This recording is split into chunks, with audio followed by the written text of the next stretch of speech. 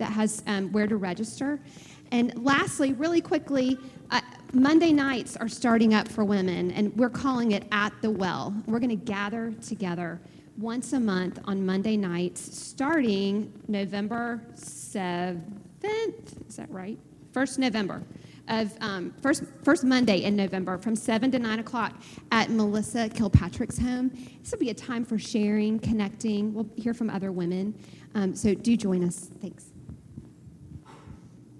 You should have an index card in your bulletin. If you don't, I'm asking, will a couple people be willing to hand these out? Jump up here. Jump up there. If you'll just raise your hand, I'm going to send these around with a few folks. Just raise your hand if you don't have one of those. We're going to turn our attention to God's Word. That is for audience participation time during the sermon. So, and Elliot Grudem is going to come and read for us from Leviticus chapter 16, as it's printed there in your bulletin and up on the wall right behind me.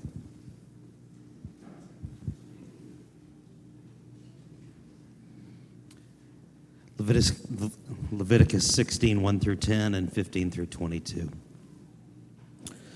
The Lord spoke to Moses after the death of the two sons of Aaron, when they drew near before the Lord and died. And the Lord said to Moses, "Tell Aaron your brother not to come at any time into the holy place inside the veil before the mercy seat that is on the ark, so that he may not die. For I will appear in the cloud over the mercy seat. But in this way Aaron shall come into the holy place, with a bull from the herd for a sin offering and a ram for a burnt offering. He shall put on the holy linen coat and shall have the linen undergarment on his body, and he shall tie the linen sash around his waist and wear the linen turban. These are the holy garments. He shall bathe his body in water and then put them on. And he shall take from the congregation of the people of Israel 2 male goats for a sin offering and 1 ram for a burnt offering. Aaron shall offer the bull as a sin offering for himself, and shall make atonement for himself and for his house. Then he shall take the 2 goats and set them before the Lord at the entrance of the tent of meeting. And Aaron shall cast lots over the 2 goats, 1 lot for the Lord and the other for Azazel. And Aaron shall present the goat on which the lot fell for the Lord and use it as a sin offering. But the goat on which the lot fell for Azazel shall be presented alive before the Lord to make atonement over it, that it may be sent away into the wilderness to Azazel. Then he shall kill the goat of the sin offering that is for the people, and bring its blood inside the veil, and do with its blood as he did with the blood of the bull, sprinkling it over the mercy seat and in front of the mercy seat. Then he shall make atonement for the holy place, because of the uncleanliness of the people of Israel, and because of their transgressions for their sins. And so he shall do for the tent of meeting, which dwells with them in the midst of their uncleanness. For no one may be in the tent of meeting from the time he enters to make atonement for the holy place, until he comes out and has made atonement for himself and for his house and for all the assembly of Israel. Then he shall go out to the altar that is before the Lord and make atonement for it. And he shall take some of the blood of the bull and some of the blood of the goat, and put it on the horns of the altar all around. And he shall sprinkle some of the blood on it with a finger 7 times, and cleanse it and consecrate it from the uncleanness of the people of Israel. And when he has made an end of atoning for the holy place, and the tent of meeting and the altar, he shall present the live goat. And Aaron shall lay both his hands on the head of the goat, and confess over it all the iniquities of the people of Israel, and all their transgressions, all their sins. And he shall put them on the head of the goat and send it away into the wilderness by the hand of a man who is in readiness. The goat shall bear all their iniquities on itself to a remote area, and he shall let that goat go free in the wilderness. This is the word of the Lord. Thanks be to God. Let's pray together.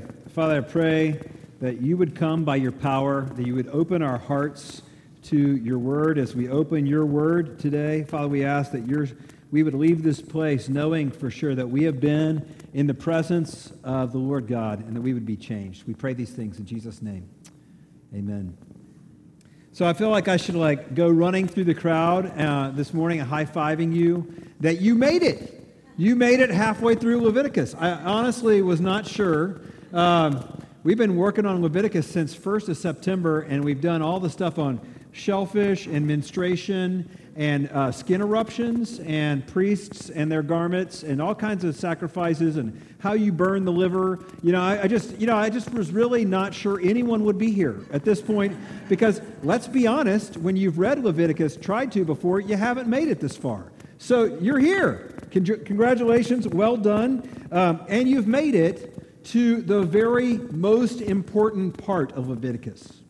You've made it to this chapter, chapter 16, which is the central part. Now, how do I know that? Well, way back at the start of the series, I pointed this out to us, that the Hebrew writers emphasized things by creating a sandwich structure to what they wrote. So, and here's what I mean by this. You know how you make a sandwich? 2 pieces of bread, right? You put your cheese, maybe your lettuce in the bottom, and you put the meat in the middle. That's how you make a sandwich, right? So this is exactly how the Bible is structured in lots of places. And if you were a good Jewish reader of this text, you would go, I know exactly what's going on because you read the sandwich. And the sandwich always functions in such a way to highlight the middle part. So the Old Testament begins 5 books. We call them the Pentateuch, which really just means 5 scrolls. And they're built like a sandwich. This is how we talked about at the beginning. There's Genesis on one piece of bread and Deuteronomy on the other piece of bread. Both of those about the same length. Both of them end with a patriarch blessing the people of Israel. Move one stage in. You have the cheese and you got your veggies, right? So you got Exodus and you have Numbers. Both of those, Exodus ends with the setting up of the tabernacle. Numbers begins with the taking down of the tabernacle. Almost the same number of words in those books down to the very, jot of the letter. And then finally you get to the meat. You get to Leviticus, which is the heart of the sandwich. This is the meat. This is where it's all going, and it's pointing us to something. And then Leviticus itself. I said this at the very beginning. Leviticus itself functions like a sandwich. So there are 18 passages where God speaks before this section and 18 after. And so if you're reading along and you're a good Jewish reader, you're like, Leviticus 16. This is the center, not of Leviticus, not just of Leviticus. This is the center of the whole Pentateuch. Everything is going, this right here. This matters so much. And so it's answering, Leviticus 16 is answering the big problem of the Pentateuch. The big problem of the Pentateuch is, how is a holy God going to live in, together, among these people? Those 3 prepositions. With, together, among. How is a holy God going to be with, together, among these people? And so Leviticus is all about this. This is why a leading Jewish writer from a Jewish theological seminary, Benjamin Sommer, says this is the most Christian section of the Hebrew Scriptures. Because it's all pointing to this. How does a holy God deal with the sinfulness of people and reside among them?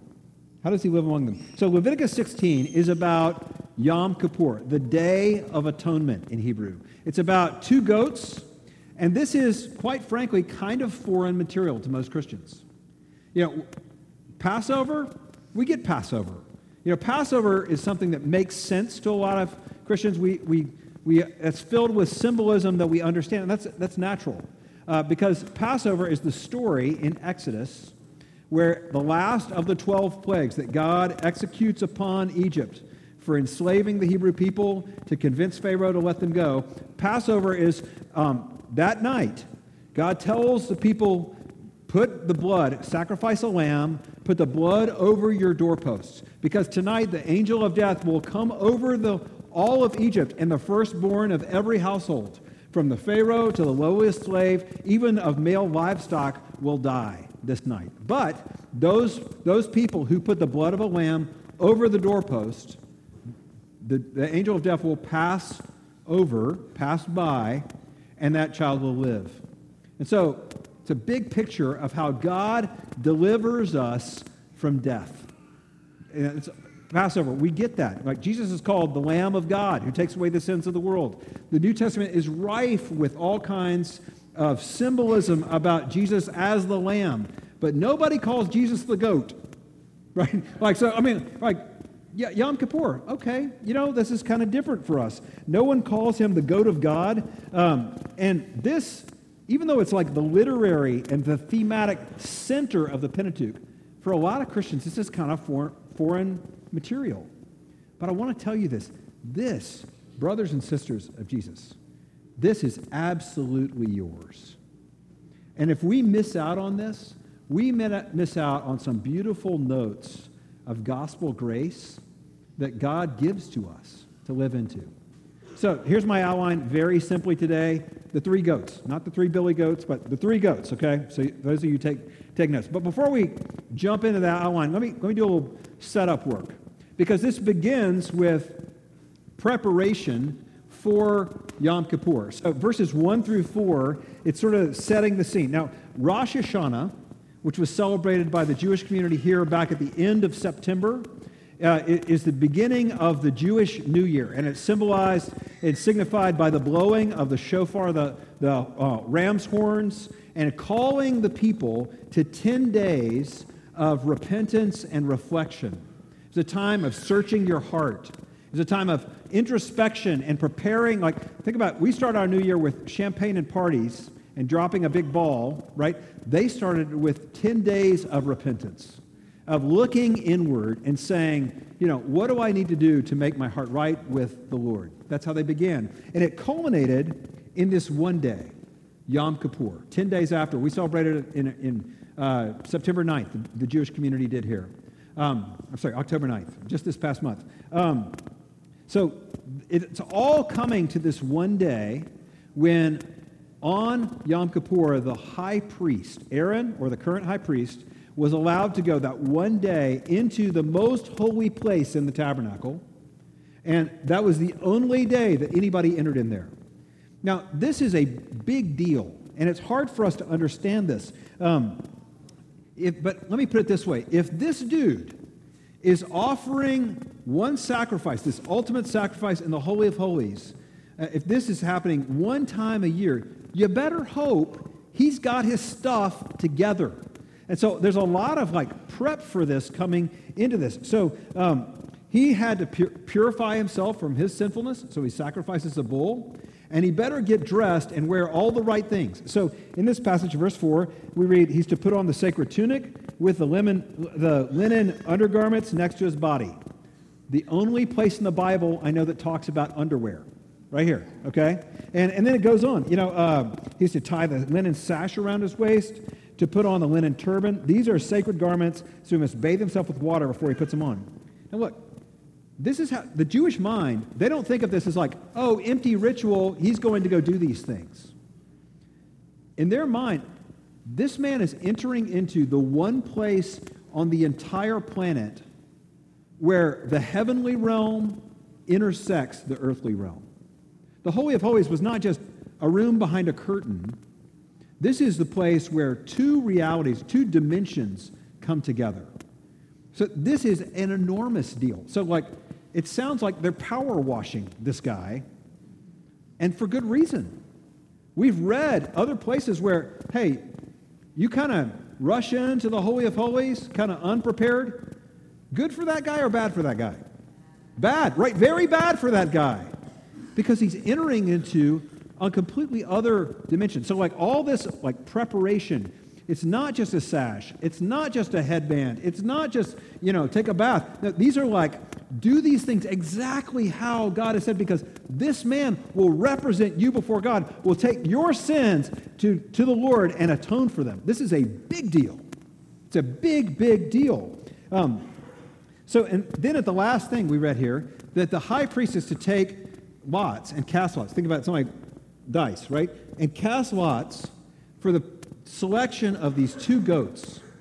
He's going to select these 2 goats, and both of them have different functions. So let's just look at the goats. The first goat It's called the goat of Azazel. Say Azazel with me. Azazel. See, you're speaking Hebrew this morning. You know, that's a bonus. Verses 7 through 10, verses 20 through 22 in your passage. That word, Azazel, is untranslated in your version. And I think that's right. Azazel is a word that a lot of Bibles translate scapegoat, and that sort of captures some of the meaning, but actually a lot of biblical commentators say we don't exactly know. This is the only place this word is used. And it really means something more akin to the taking away goat. See, here's the problem. I think we use the word scapegoat today in politics and in sports that are sort of different from what's being identified here. So, for example, this. Anybody know who Steve Bartman is? All right, the Steve Bartman incident, 2003 National League Baseball playoffs, right? So, here's what's happening. The Cubs are leading. They're playing the Marlins. It's Game 6. They're leading the series 3-2, and the game is up. They're 3-0 is the score. And so you get up to this inning where one of the Marlins hitters, the second baseman, hits a ball, tips it off his bat. It goes pop fly, and it comes near the stands. And a bunch of fans at the same time do what you all would do and I would do if we were there, lean over to try to catch it, right? And one of the guys who leans over to try to catch it, it bounces off of, I think he had a glove on, it bounces off of his glove, deflects it, so that the Cubs player is not able to catch the ball. This guy's name is Steve Bartman, and his life was ruined after this. Because what happened was, instead of getting another out, which would have been out 2, and the Cubs would have been then 4 outs away from winning the National League Championship Series, instead, what happens is they give up 8 runs in that inning. They go down 8-3, lose the whole thing, and you know the rest is history. Steve Bartman had to go in police protection. How many people threatened his life? Were all about going after this guy. And you know what they called him? What did the national media call him? The scapegoat. They call him a scapegoat. And you know what they mean by that is, here's the guy we're all going to blame. And that's sort of what we see with the goat of Azazel. There is a goat that is taking the blame, but it's not the goat's fault. It was not the Steve Bartman's incident. It's much bigger than that. The goat is taking the collective blame of all the people. You could rather than the scapegoat, this is the escape goat, because he's being sent out of the community. So here's what happens. Imagine, later in Israelite history, hundreds of thousands of people gathering in Jerusalem. 9 days of repentance for their sin. They come together on this one day, and the high priest comes and puts his hands, this is what we read, puts his hands on the goat and declares on the goat's head all the sins, all the guilt, all the transgressions of the people. And then they send the goat away. The goat is the goat of Azazel, the taking away goat. So there are some sources of Jewish tradition that say that at this moment they would put a red cord around the goat's head, symbolizing all these sins being put on this goat. And then they would send it off. The goat would carry all the sins off to a solitary place and will be released into the desert. Now think about the person whose job it is to take the goat out. Nobody wants this job, right? No Israelite's I'd like to take the goat with all my neighbor's sins on it and mine. So they would, in later tradition, they would get a Gentile, someone who was not part of the Jewish community. And they'd hire this person to come in, you take the goat out. That is one loaded goat, right? Nobody wants that goat to show up several days later. You're sitting on the front porch and you look up and the goat of Azazel is eating your grass. Nobody wants that. So they hire this Gentile, take it out, make sure it doesn't come back. And actually later generations, that the guy would be tasked with pushing it off a cliff. Make sure we do not want the sins back into this gathering. Now, this is so weird for us, isn't it? I mean, can you imagine? So, funny moment from this week. I was out of town Monday, and I texted CTK staff. I'm like, can anybody get me a live goat for Sunday? And I was joking, but there were other people on staff who were all ready to bring a live goat in here for this morning. So, not doing that. But so what is this about? This is, again, like all of Leviticus, as we've walked through these pages, this is high-level performance art.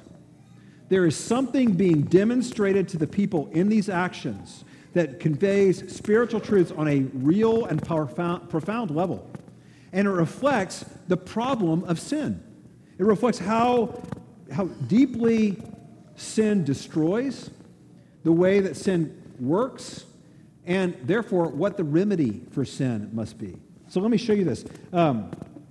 Last week, and I'm going to dip a little bit into this. Last week, we talked in chapter 13 about leprosy. We talked about how the Israelites were required to treat leprosy. Leprosy was likewise, the way that they were supposed to handle it was likewise a parable. And let me tell you the parable of what was going on with those skin disorders. The way that leprosy shows up on the skin and the way it works is akin to the way that sin works in the heart. So leprosy on the outside, parable for what sin does on the inside. And this is how it played out. So how does leprosy, how does this skin sickness start out? It starts off as a little spot, right? You don't wake up one day and you're absolutely covered. It starts as a spot, and it spreads. And over time, it begins to take over. And you know, it's not just right here on your hand, it's suddenly on your arm and your chest and in your back. And this is a picture for us of how sin begins. Sin begins with little decisions, a little lie, you know, a little untruth. But over time, this begins to spread, and it spreads all over, and it takes over. And see, this is what James describes in chapter 1 of his epistle. He says, no one should say when he's tempted, I'm being tempted by God. God doesn't tempt. He himself tempts no one. But each person is tempted while he is, listen to these words, lured away and enticed by his own desire, the spot. Then desire, when it conceived, gives birth to sin. Sin, when it's fully grown, gives birth to death. See, it's an increasing way that it spreads. Sin also doesn't just show up and spread, it also disfigures. So the diseases described in all those horrible things in chapter 13 that I told you to read last Sunday for entertainment, all those skin eruptions and leprosy, those are disfiguring diseases. They have a way of causing the person on the outside to look less and less like a person. So sin is on the inside. Over time, those things which are secrets make us sick. They have the ability to transform us so that we turn in on ourselves. It has a dehumanizing effect on people, the way that sin works in the heart. And then finally, sin also isolates. This is really figured for us here, in that the leper is sent outside the camp. And again, that's hygienic on one level. It's about isolation of the contagion. We don't want that spread through the whole camp, but it's also a parable. Because sin also isolates. It isolates us from God. It isolates us from other people. Any Harry Potter fans? There's this scene in one of the later Harry Potter books where Harry has got to face off against Voldemort, who is the wizard who's the axis of all evil in the wizarding community.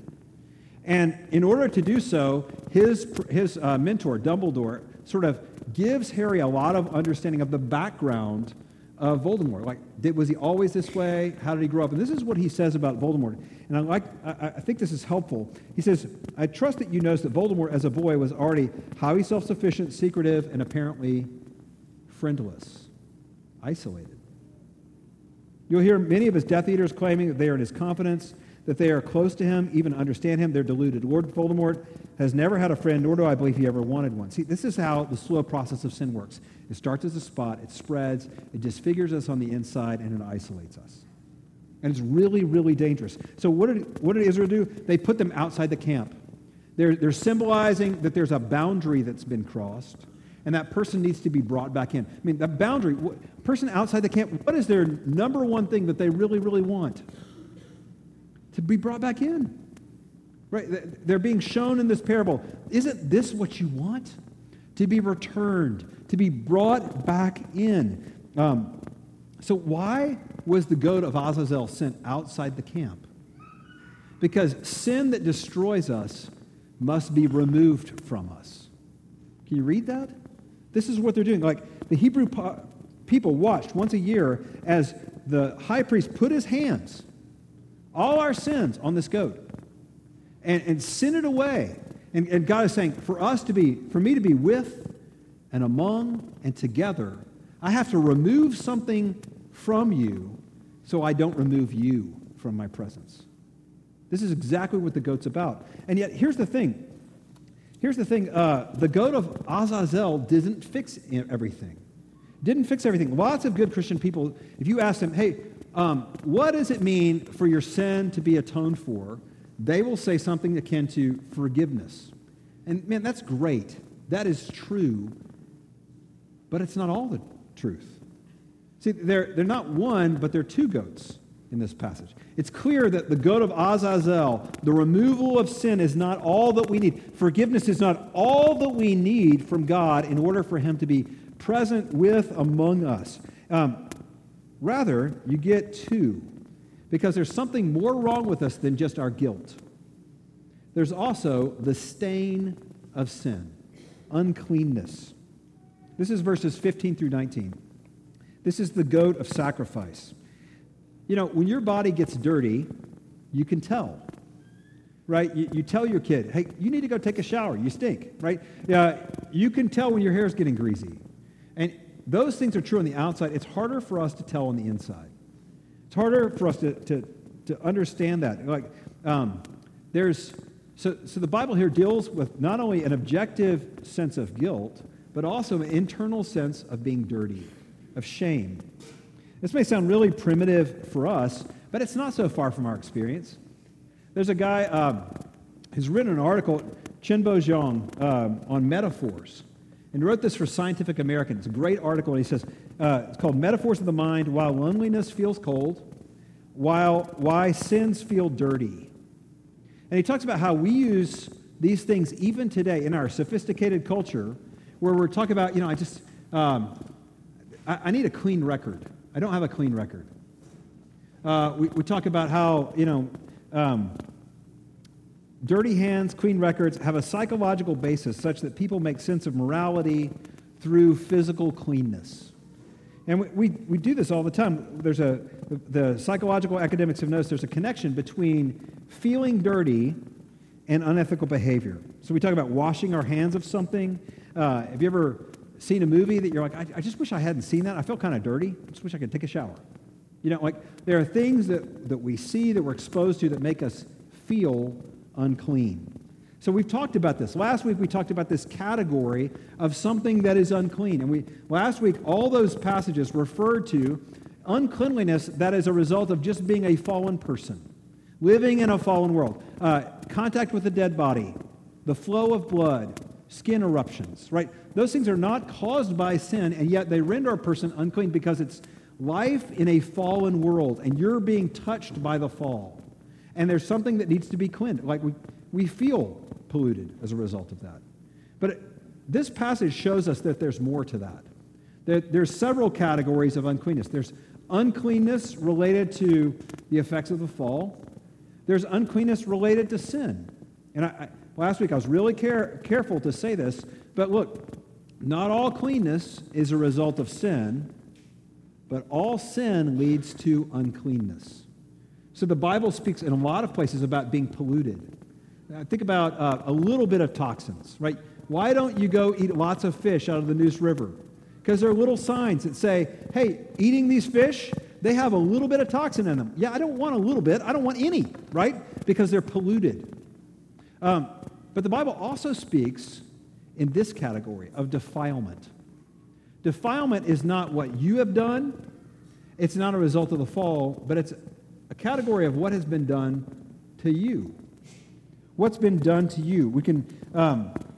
It's the category of being sinned against in a way that makes the person feel unclean and experience that. And I want to be really careful with this, because I know this touches people here.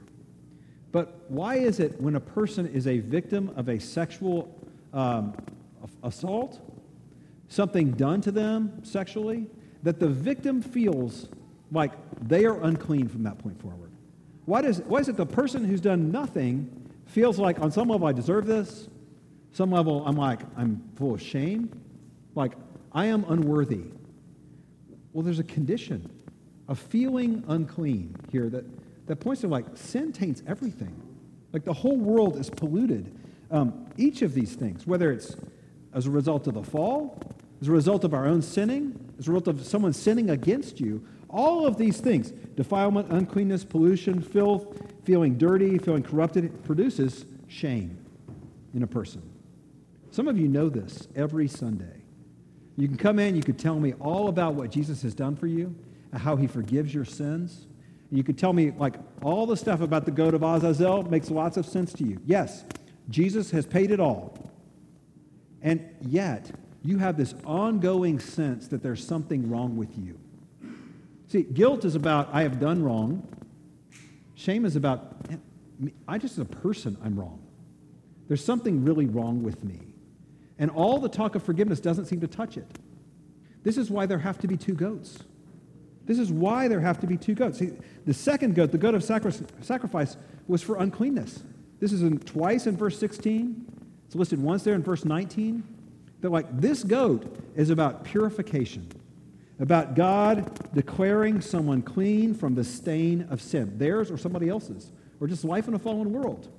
See, in theological terms, the goat of Azazel is about propitiation from guilt.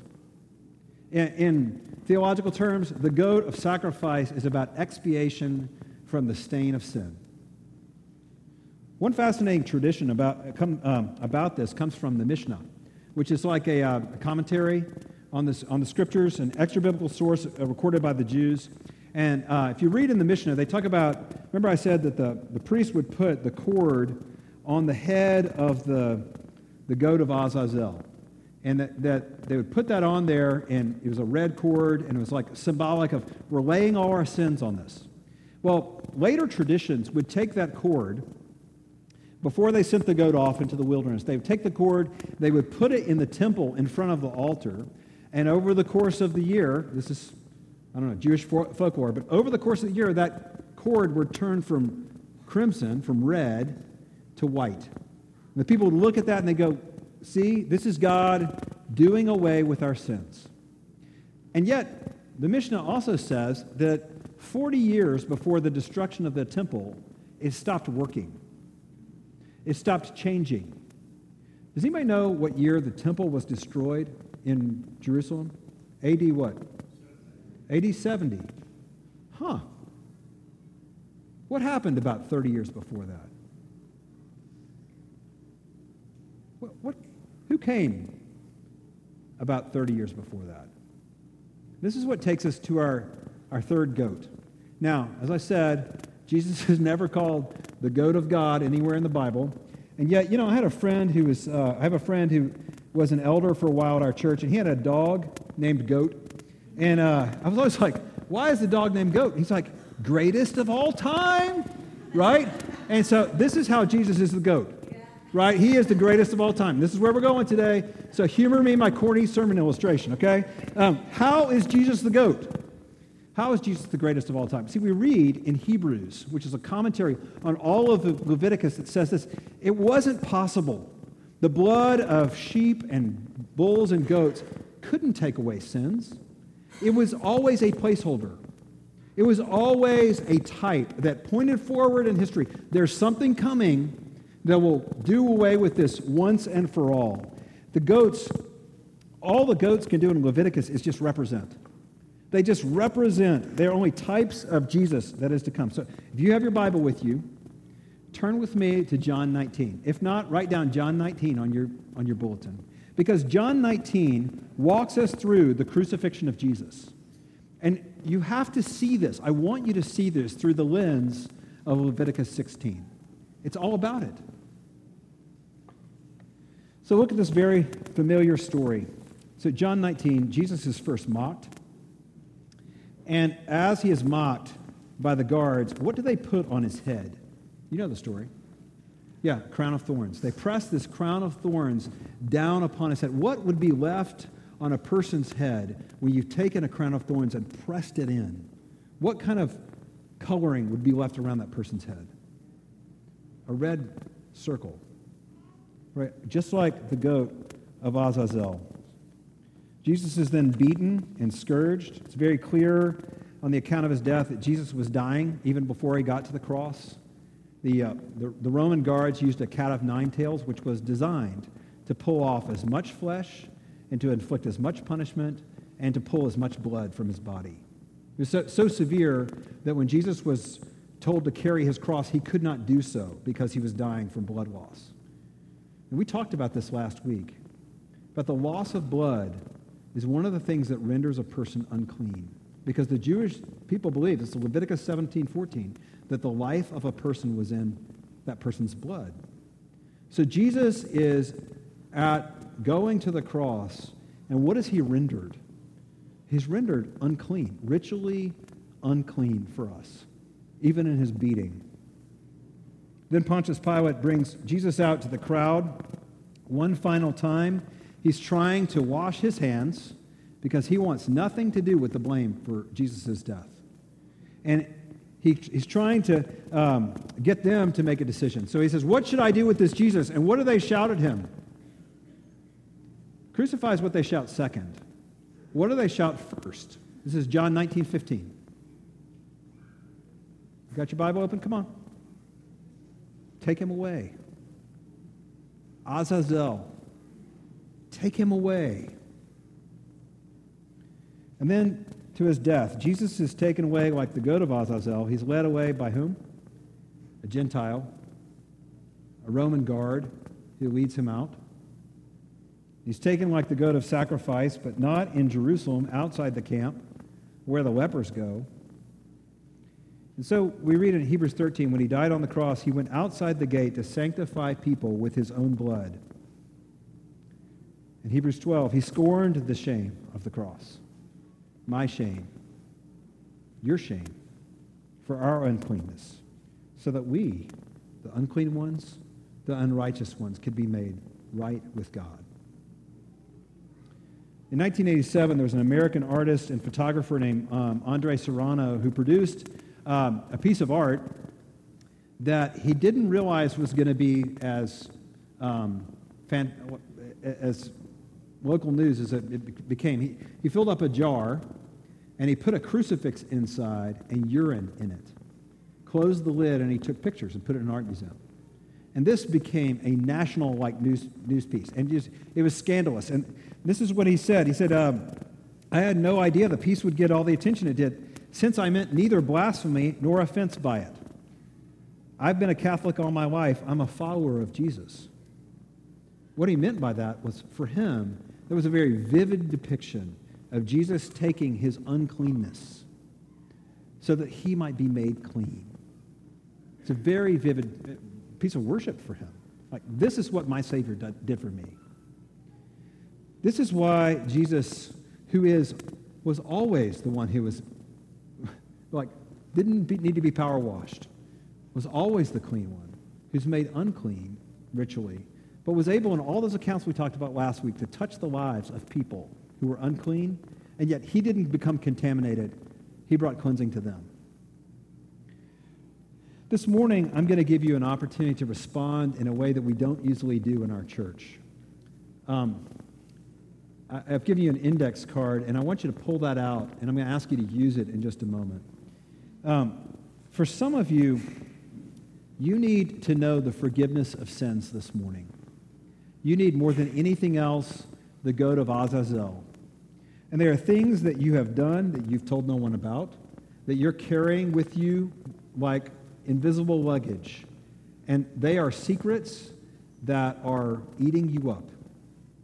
And they're bringing a sense of being turned in on yourself. They're isolating you from other people. And there are things that you need to take off and put on to Jesus this morning. And you need to ask his forgiveness and experience his healing in your life. For others of you, you need to know cleansing from the stain of sin, that things that have been done to you that make you feel defiled, the things that you've experienced from your own sin or the sin of others that make you feel unclean, unwanted, dirty. You walk in this place and you can sing all the songs about Jesus' forgiveness, and yet you always feel less than in this place. You need the goat of cleansing, the sacrifice this morning. And again, I want you to be able to take off your shame and put that onto Jesus, because he is the clean one. He wants to touch you in those places. He wants to make you whole. So I'm going to give you 2 minutes. I'm going to ask you to pull out your index card. Nobody's going to read this but you. And I'm going to ask you to put on that thing either your sin or your stains. And then when we take communion together in a few moments, I'm going to invite you to bring it forward and take communion and remember what's been given to you, and then come lay these things on the table as the first service has done. And give these things away, because you don't need to be carrying this anymore. You need to give this stuff up. So would you take 2 minutes?